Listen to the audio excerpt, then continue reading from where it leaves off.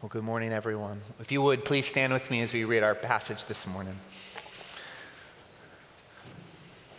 In a Hebrew context, before anyone goes to the word, we make a recommitment to ourselves in the form of a prayer called the Shema out of Deuteronomy 6. So say it after me. Hear, O Israel, the Lord is our God, the Lord alone.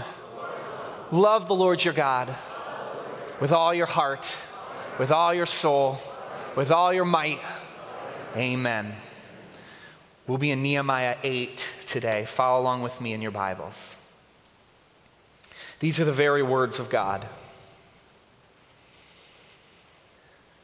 And all the people came together as one in the square before the water gate. They told Ezra, the teacher of the law, to bring out the book of the law of Moses, which the Lord had commanded for Israel. So on the first day of the 7th month, Ezra the priest brought the law before the assembly, which was made up of men and women, and all who were able to understand. He read it aloud from daybreak till noon as he faced the square before the water gate in the presence of the men, women, and others who could understand. And all the people listened attentively to the book of the law. And Ezra, the teacher of the law, stood on a high wooden platform built for the occasion. Beside him on his right stood a lot of people, and on the left others who I do not wish to read in public. Ezra opened the book, and all the people could see him because he was standing above them. And as he opened it, the people all stood up. And Ezra praised the Lord, the great God, and all the people lifted their hands and responded, "Amen, amen." Then they bowed down and worshiped the Lord with their face to the ground. The Levites, who also had names, instructed the people in the law while the people were standing there. They read from the book of the law of God, making it clear and giving the meaning so that the people understood what was being read. Then Nehemiah the governor, Ezra the priest, the teacher of the law, and the Levites who were instructing the people said to them all, "This day is holy to the Lord your God. Do not mourn or weep." For all the people had been weeping as they listened to the words of the law. And Nehemiah said, "Go and enjoy choice food and sweet drinks, and send some to those who have nothing prepared. This day is holy to our Lord. Do not grieve, for the joy of the Lord is your strength." The Levites calmed all the people, saying, "Be still, for this is a holy day. Do not grieve." Then all the people went away to eat and drink, to send portions of food, and to celebrate with great joy because they now understood the words that had been made known to them. On the second day of the month, the heads of all the families, along with the priests and the Levites, gathered around Ezra the teacher to give attention to the words of the law. They found written in the law, which the Lord had commanded through Moses, that the Israelites were to live in temporary shelters during the festival of the 7th month, and that they should proclaim this word and spread it throughout the towns and in Jerusalem. Go out into the hill country and bring back branches from olive and wild olive trees, and from myrtles, palms, and shade trees to make temporary shelters, as it is written. So the people went down and brought back branches and built themselves temporary shelter on their own roofs, in their courtyards, in the courts of the house of God, and in the square by the water gate, and the one of the gate of Ephraim. The whole company that had returned from exile built temporary shelters to live in them. From the days of Joshua, son of Nun, until that day, the Israelites had not celebrated it like this, and their joy was very great. Day after day, from the first day to the last, Ezra read from the book of the law of God. They celebrated the festival for 7 days, and on the 8th day, in accordance with their regulation, there was an assembly. This is the word of God. Thanks be to God. You may be seated.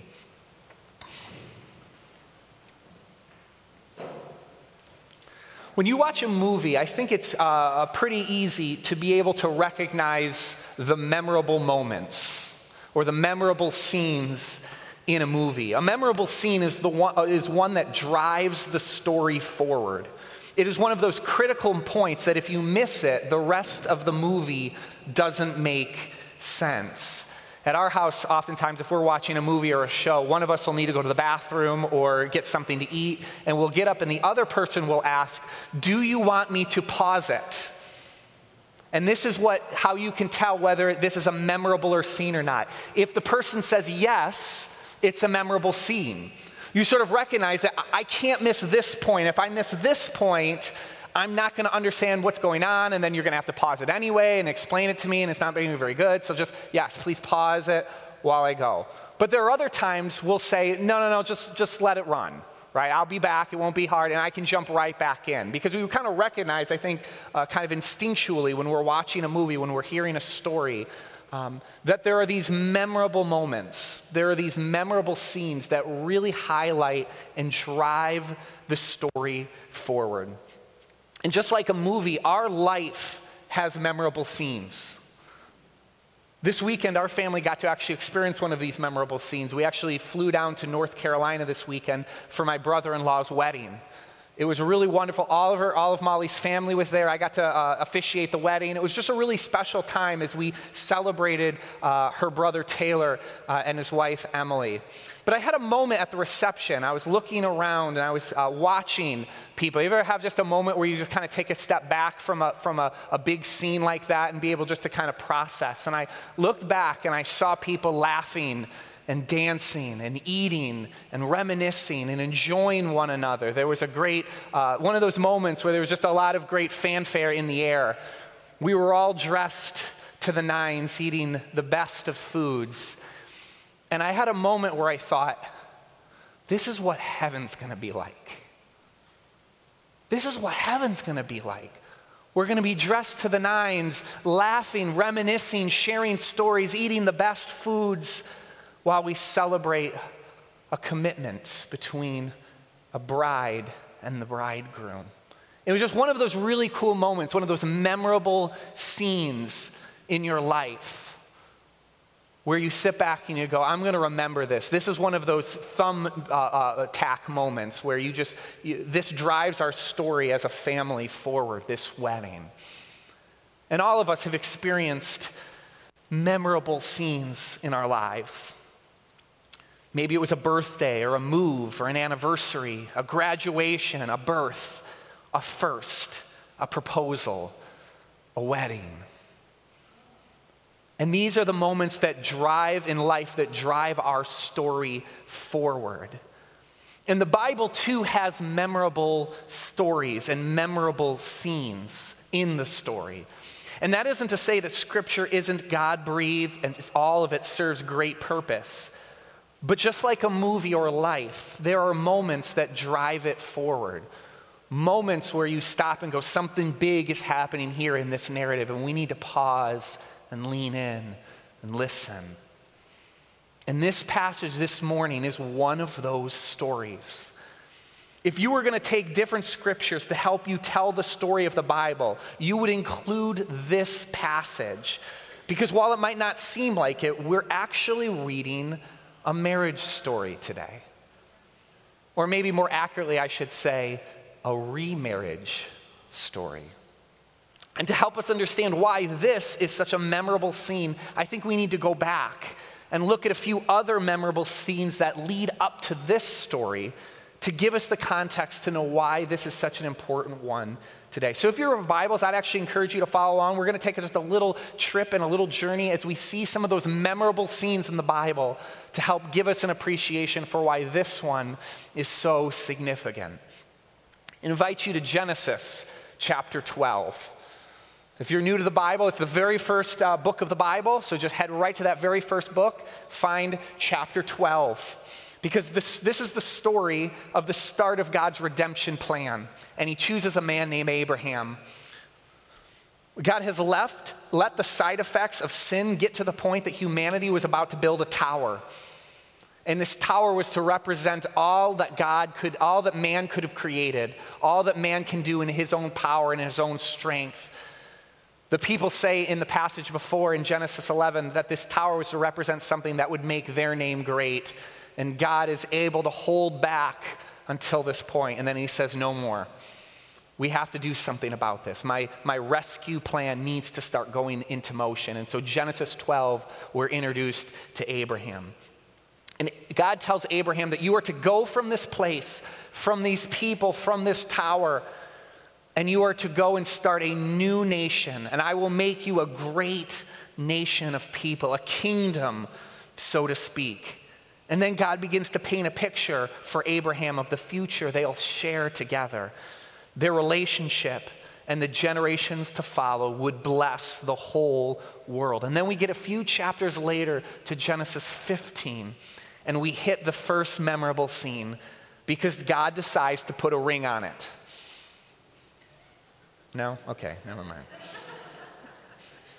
He formally proposes to Abraham by telling him to get some animals. And if you were with us for our series on the long story short about a year ago, we actually mentioned it and spoke of this very passage. God actually uses the everyday common rituals of the day to explain to Abraham what he was intending to do. And so he says, go get some animals. And he has Abraham cut these animals too and put them on either side of a slope. And so this blood path was created in the middle.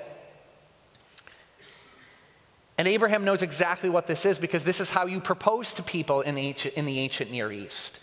There were two sides to this. First is that the groom-to-be would give a cup to his bride, and he'd say, this cup I offer to you. In a sense saying, will you marry me? And if the woman took the cup and drank it, it meant yes, she agreed to it. But then there was this second ritual, and this one involved the father of the bride. Not always the best and easiest one, but this one involved the groom putting on a white robe. And once he put on the white robe, he would walk between the pieces. He'd pass between the pieces. He'd walk through the blood path. And as he walked, the blood of the blood path would splash on that white robe. And the symbolism there was, if I hurt your daughter, if I abuse your daughter, if I mistreat your daughter, if I abandon your daughter, you and your sons can do to me what happened to these animals today. Now, I joked last time, I'm thankful that my father-in-law did not make me have to walk through a blood path or anything like that. Although now as a father of a daughter, and I'm sure you fathers out there who have daughters, this actually doesn't sound like a bad idea to me anymore. I think this is something we could bring back. I'd like to see someone, a young man who I'm going to give my precious daughter away to. I'd like to see him do something like that. I think I'd enjoy something like that. But anyway, this was very common. This is what you did back then. And so in Genesis 15, he says, go get the animals. Let's make this official. And he puts a ring on it. What we discover is that God and Abraham, and by extension Israel at large, God and Israel get engaged. And that's your first fill-in today. God and Israel get engaged. This is a love story. They get engaged. Now, as the story goes on, the rest of Genesis, if you continue flipping in your Bibles through the rest of Genesis, it follows Abraham as he struggles to develop this nation. Abraham has Isaac, and Isaac has Jacob, and Jacob has Joseph. We did a whole series this summer on Joseph. Joseph is sold into slavery in Egypt and eventually rises the ranks. And when a great famine comes, his 12 brothers move to Egypt and settle there with him. But eventually this nation, this little Israel, grows in numbers, and it actually grows to the point that they actually become a threat to Egypt. Israel, that once was an ally to Egypt, now becomes a threat, and so they enslave the Israelite people in order to keep them down. And this is when we're introduced to a man named Moses. And Moses is chosen to bring them out of captivity and to establish them as the nation that God had promised. And so after a miraculous delivery out of Egypt, Israel arrives at the foot of Mount Sinai, ready for a wedding. And just like the proposal, they follow the same customs of the day. And so we see, if you flip to Exodus 19, they consent to the marriage. They have a ceremonial washing. They stood under a cloud covering, which is the origin for the same things they practice in a Jewish wedding today, one of which is called the huppah. And in a Jewish wedding, they put this cloth above the altar that the two stand under. And this is actually the origin for it. The cloud that covered over Mount Sinai, that covered the people as they were getting engaged and they were walking into marriage with their God, they stand under their huppah. And the time has come. And so God then calls Moses up the mountain to receive the final instructions before the wedding. They sit at the foot and wait for Moses to come down to finish it off. And 25 chapters later, he finally comes. He makes him wait a little bit. But when the groom arrives in Exodus 34, 25 chapters later, we get another memorable scene. And it always includes two elements. In the ancient Near East, a marriage ceremony, this memorable scene would always include two different things. You'll see it in your fill-in. Number one, it included the law. The law. In verse 11 of Exodus 34, he says specifically, obey what I command you. Obey what I command you. I'd say it like this. Think of the law as the vows at a ceremony. Right? When somebody is getting married and you sit in, the vows actually become the staple, the main point of the whole ceremony. The vows are what everything else, the special music and the scriptures and everything, it's all leading up to the vows. The vows are the central portion of the ceremony time. And it's really, if you think about it, it's a law. Now, I'll tell you this. One of my pet peeves, and I don't mean to offend if this was you, but one of my pet peeves at a wedding is when the couple writes their own vows, and it's just like a love letter.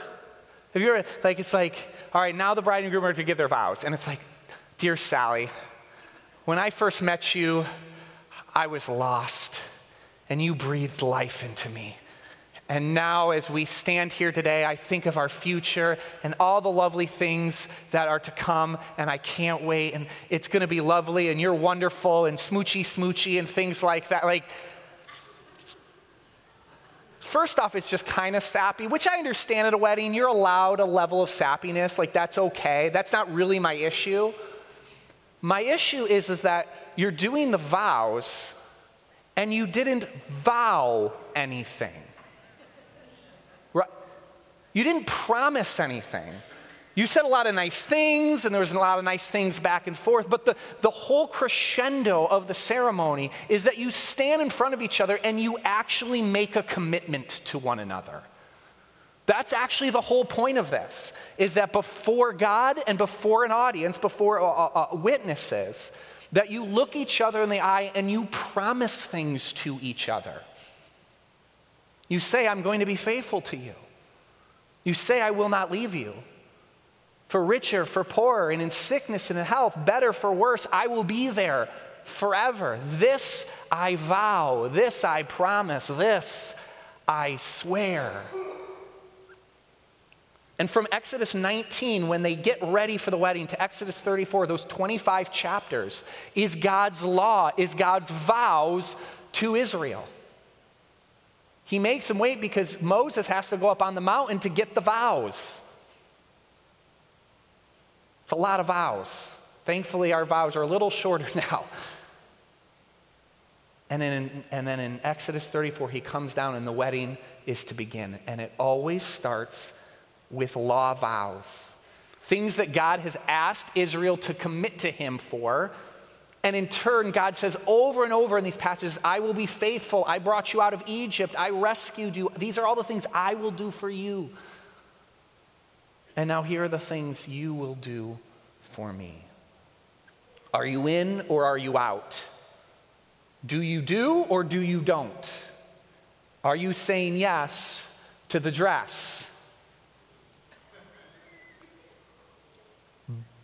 But it's a commitment.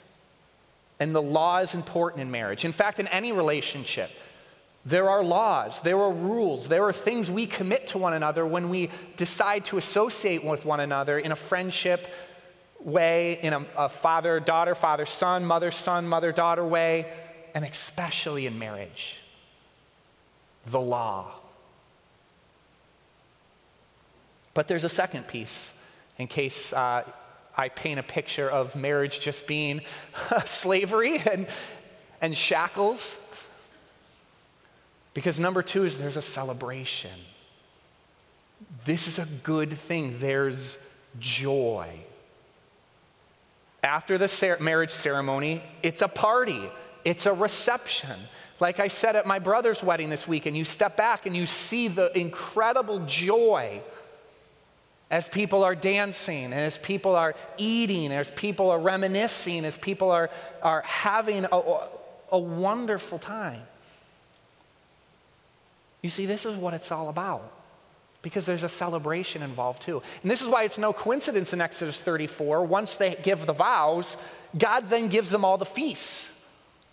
He says, here's how we're going to party. Here's how we're going to enjoy. Here's how you're going to remember all of this and remember the ceremony. It's kind of like your anniversary. You mark it. You celebrate it. You remember.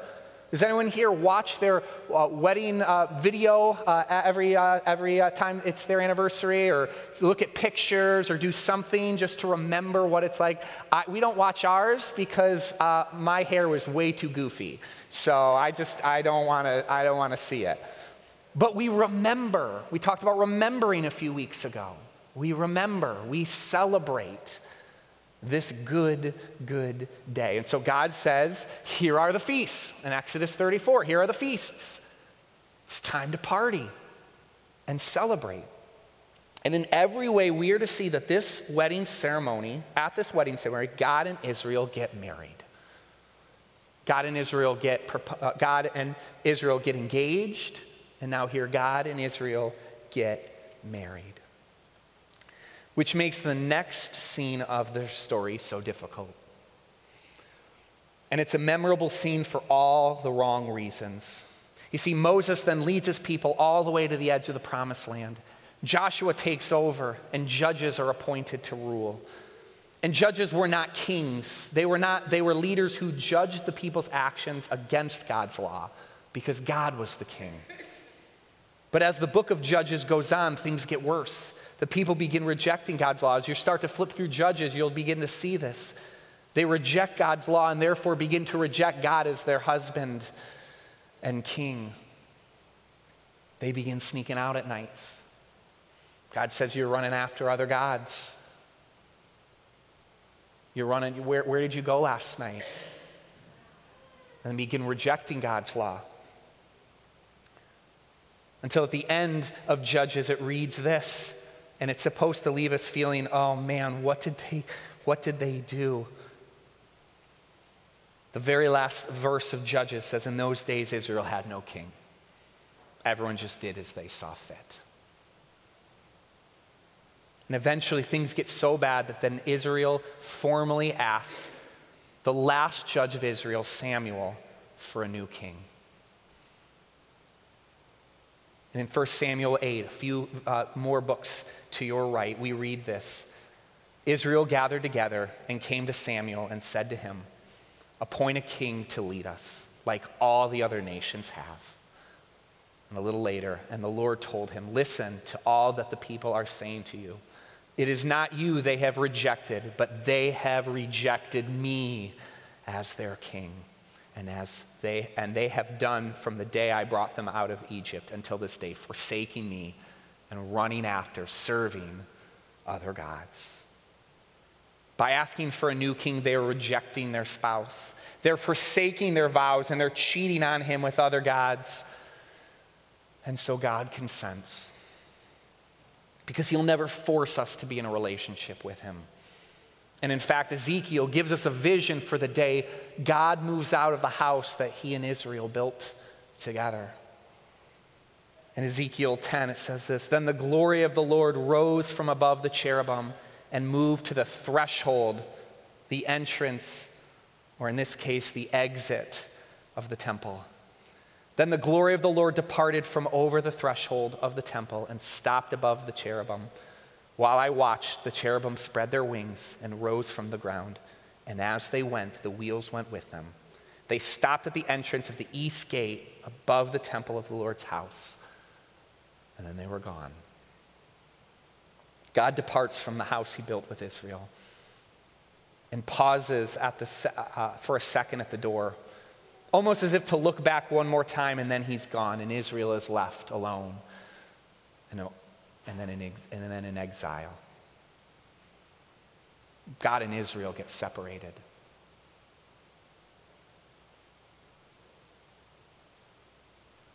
God and Israel get engaged. And God and Israel get married. But then God and Israel get separated.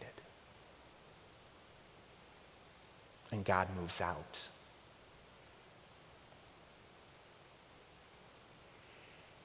And this separation leads us to this story today. Because God doesn't give up on us. And the whole book of Nehemiah is Israel and God's reconciliation. Israel is coming back. They're returning. And here in chapter 8, we find Israel's final memorable scene because God and Israel get remarried. They get remarried. And this is the scene. And just like the marriage ceremony in Exodus, just like the marriage ceremony in any ancient Near Eastern culture, it always involved two things. The same two things as a staple for any marriage. First, the law.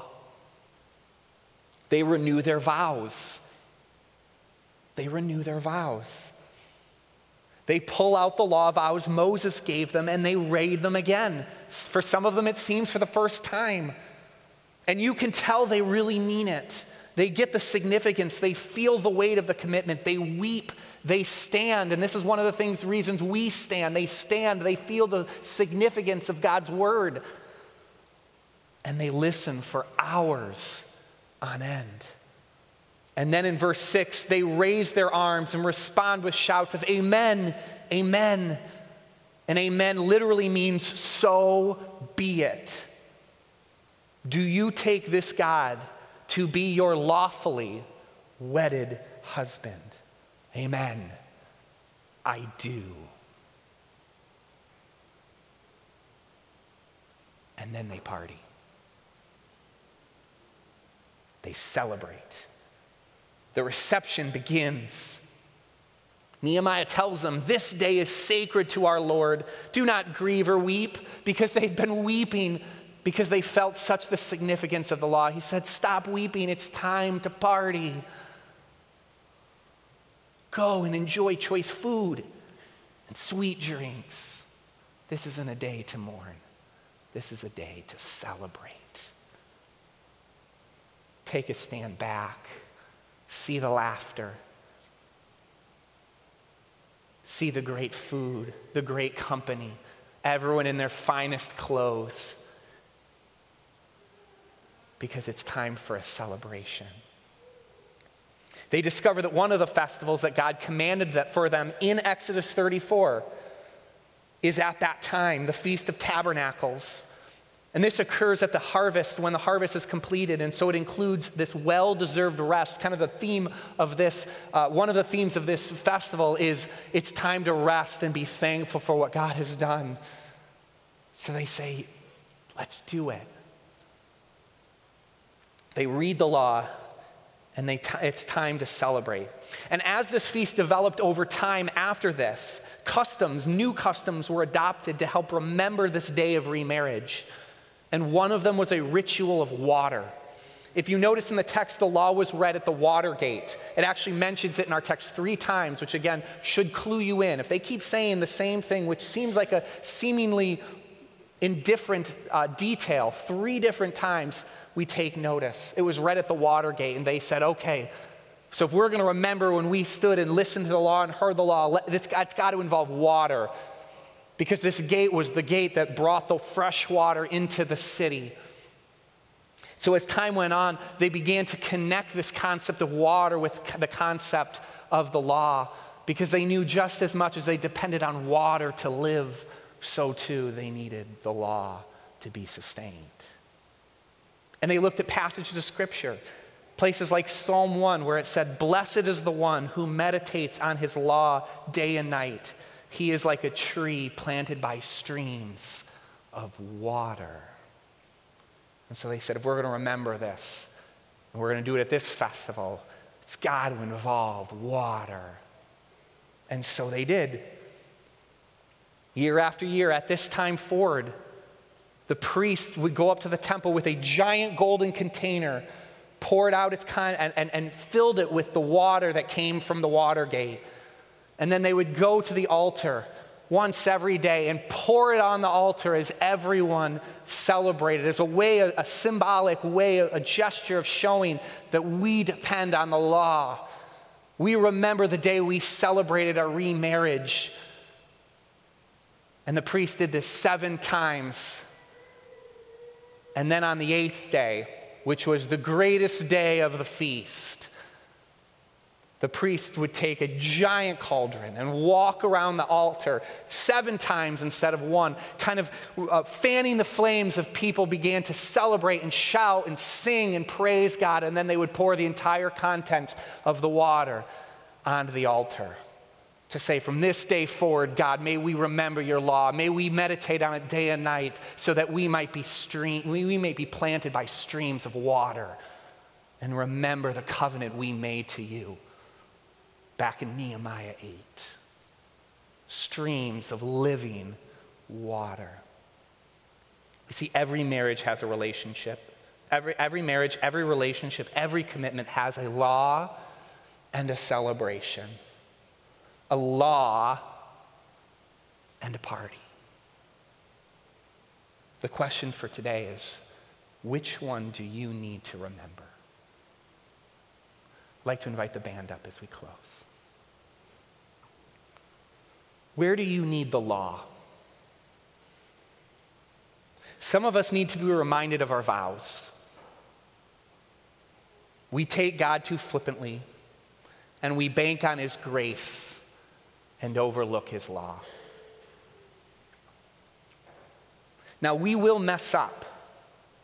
We have a responsibility to uphold our end of the vow. But we also know we're going to mess this up. And God knows we're going to mess this up.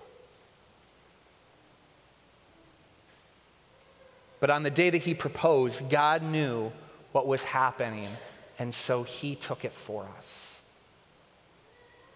Because in Genesis 15, the day of the proposal, the day of engagement, when it was time for Abraham to walk through that blood path, he knew he'd never be able to uphold his end of the bargain.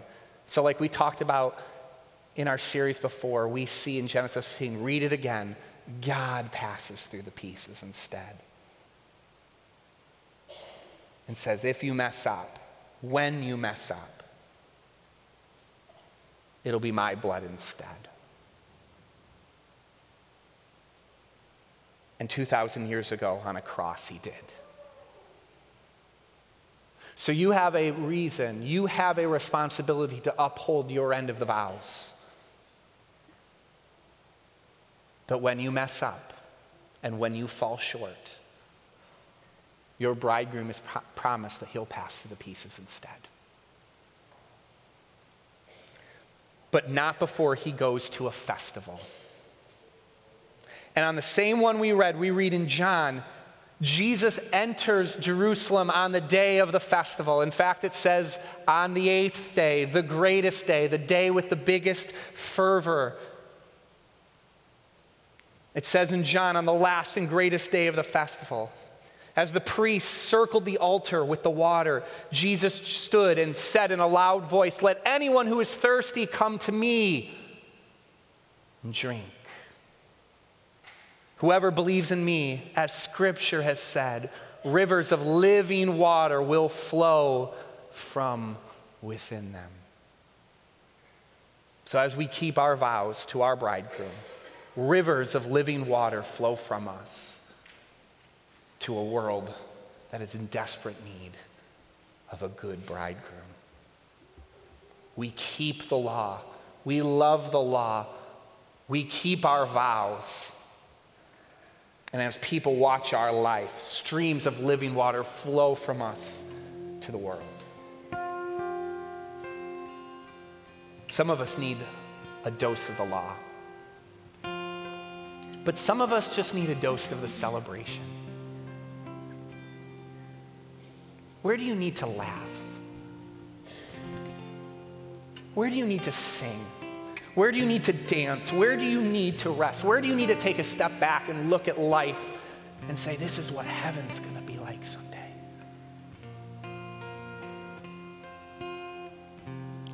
Where are you tired and worn out and heavy laden?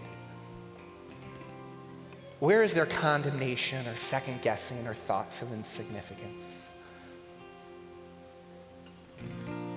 it's time to party. Then Jesus took a cup. And when he had given thanks, he gave it to them and said, "Drink from it, all of you. This is my blood of the covenant, which is poured out for many for the forgiveness of sin. Will you marry me?" And the bridegroom is coming, and he will make things new, and he will make it the most memorable scene in history when he comes. Because I heard what sounded like the great multitude in Revelation 19, like the roar of rushing waters, and like loud pearls of thunder shouting, "Hallelujah, for our Lord God Almighty reigns. Let us rejoice and be glad and give him glory. For the wedding of the Lamb has come, and his bride has been made ready. Fine linen and bright and clean clothes were given to her to wear." Then the angel said to me, "Write this, blessed are those who are invited to the wedding supper of the Lamb." Let's pray.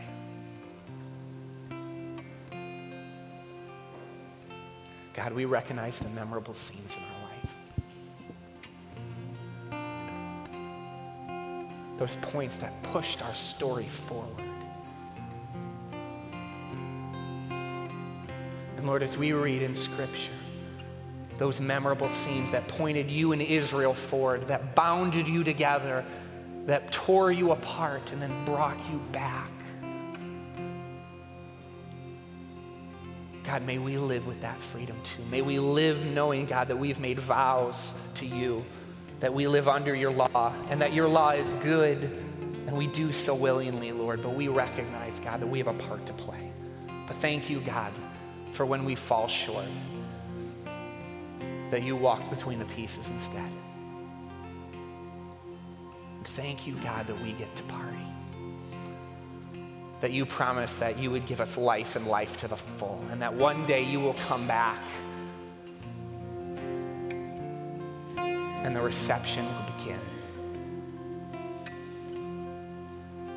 And we'll get to eat and drink and dance, reminisce, meet old friends we haven't seen and family we haven't seen in a long time.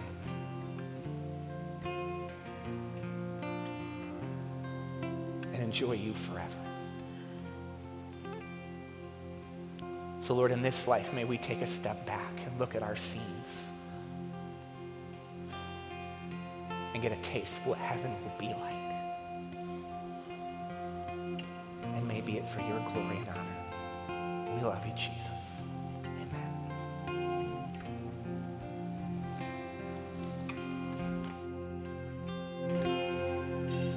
Bless the Lord, oh my soul, oh my soul.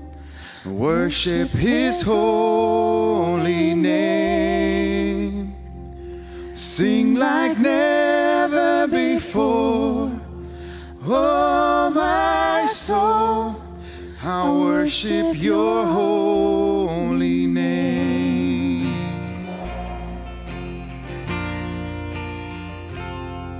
The sun comes up, it's a new day dawning. It's time to sing your song again. Whatever may pass and whatever lies before me, let me be singing when the evening comes.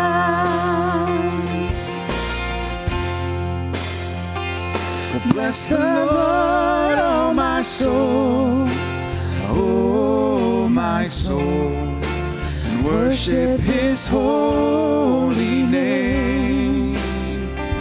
Sing like never before, oh my soul, I worship your holy name. Let's all stand. You're rich in love and you're slow to anger. Your name is great and your heart is kind. For all your goodness I will keep on singing. 10,000 reasons for my heart to find. Bless the Lord, oh my soul, oh my soul, and worship his holy